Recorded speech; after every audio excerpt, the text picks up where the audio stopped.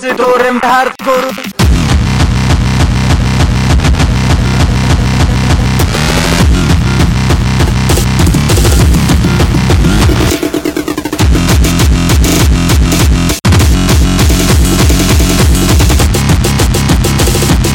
Jestem dyspozytorem hardkoru.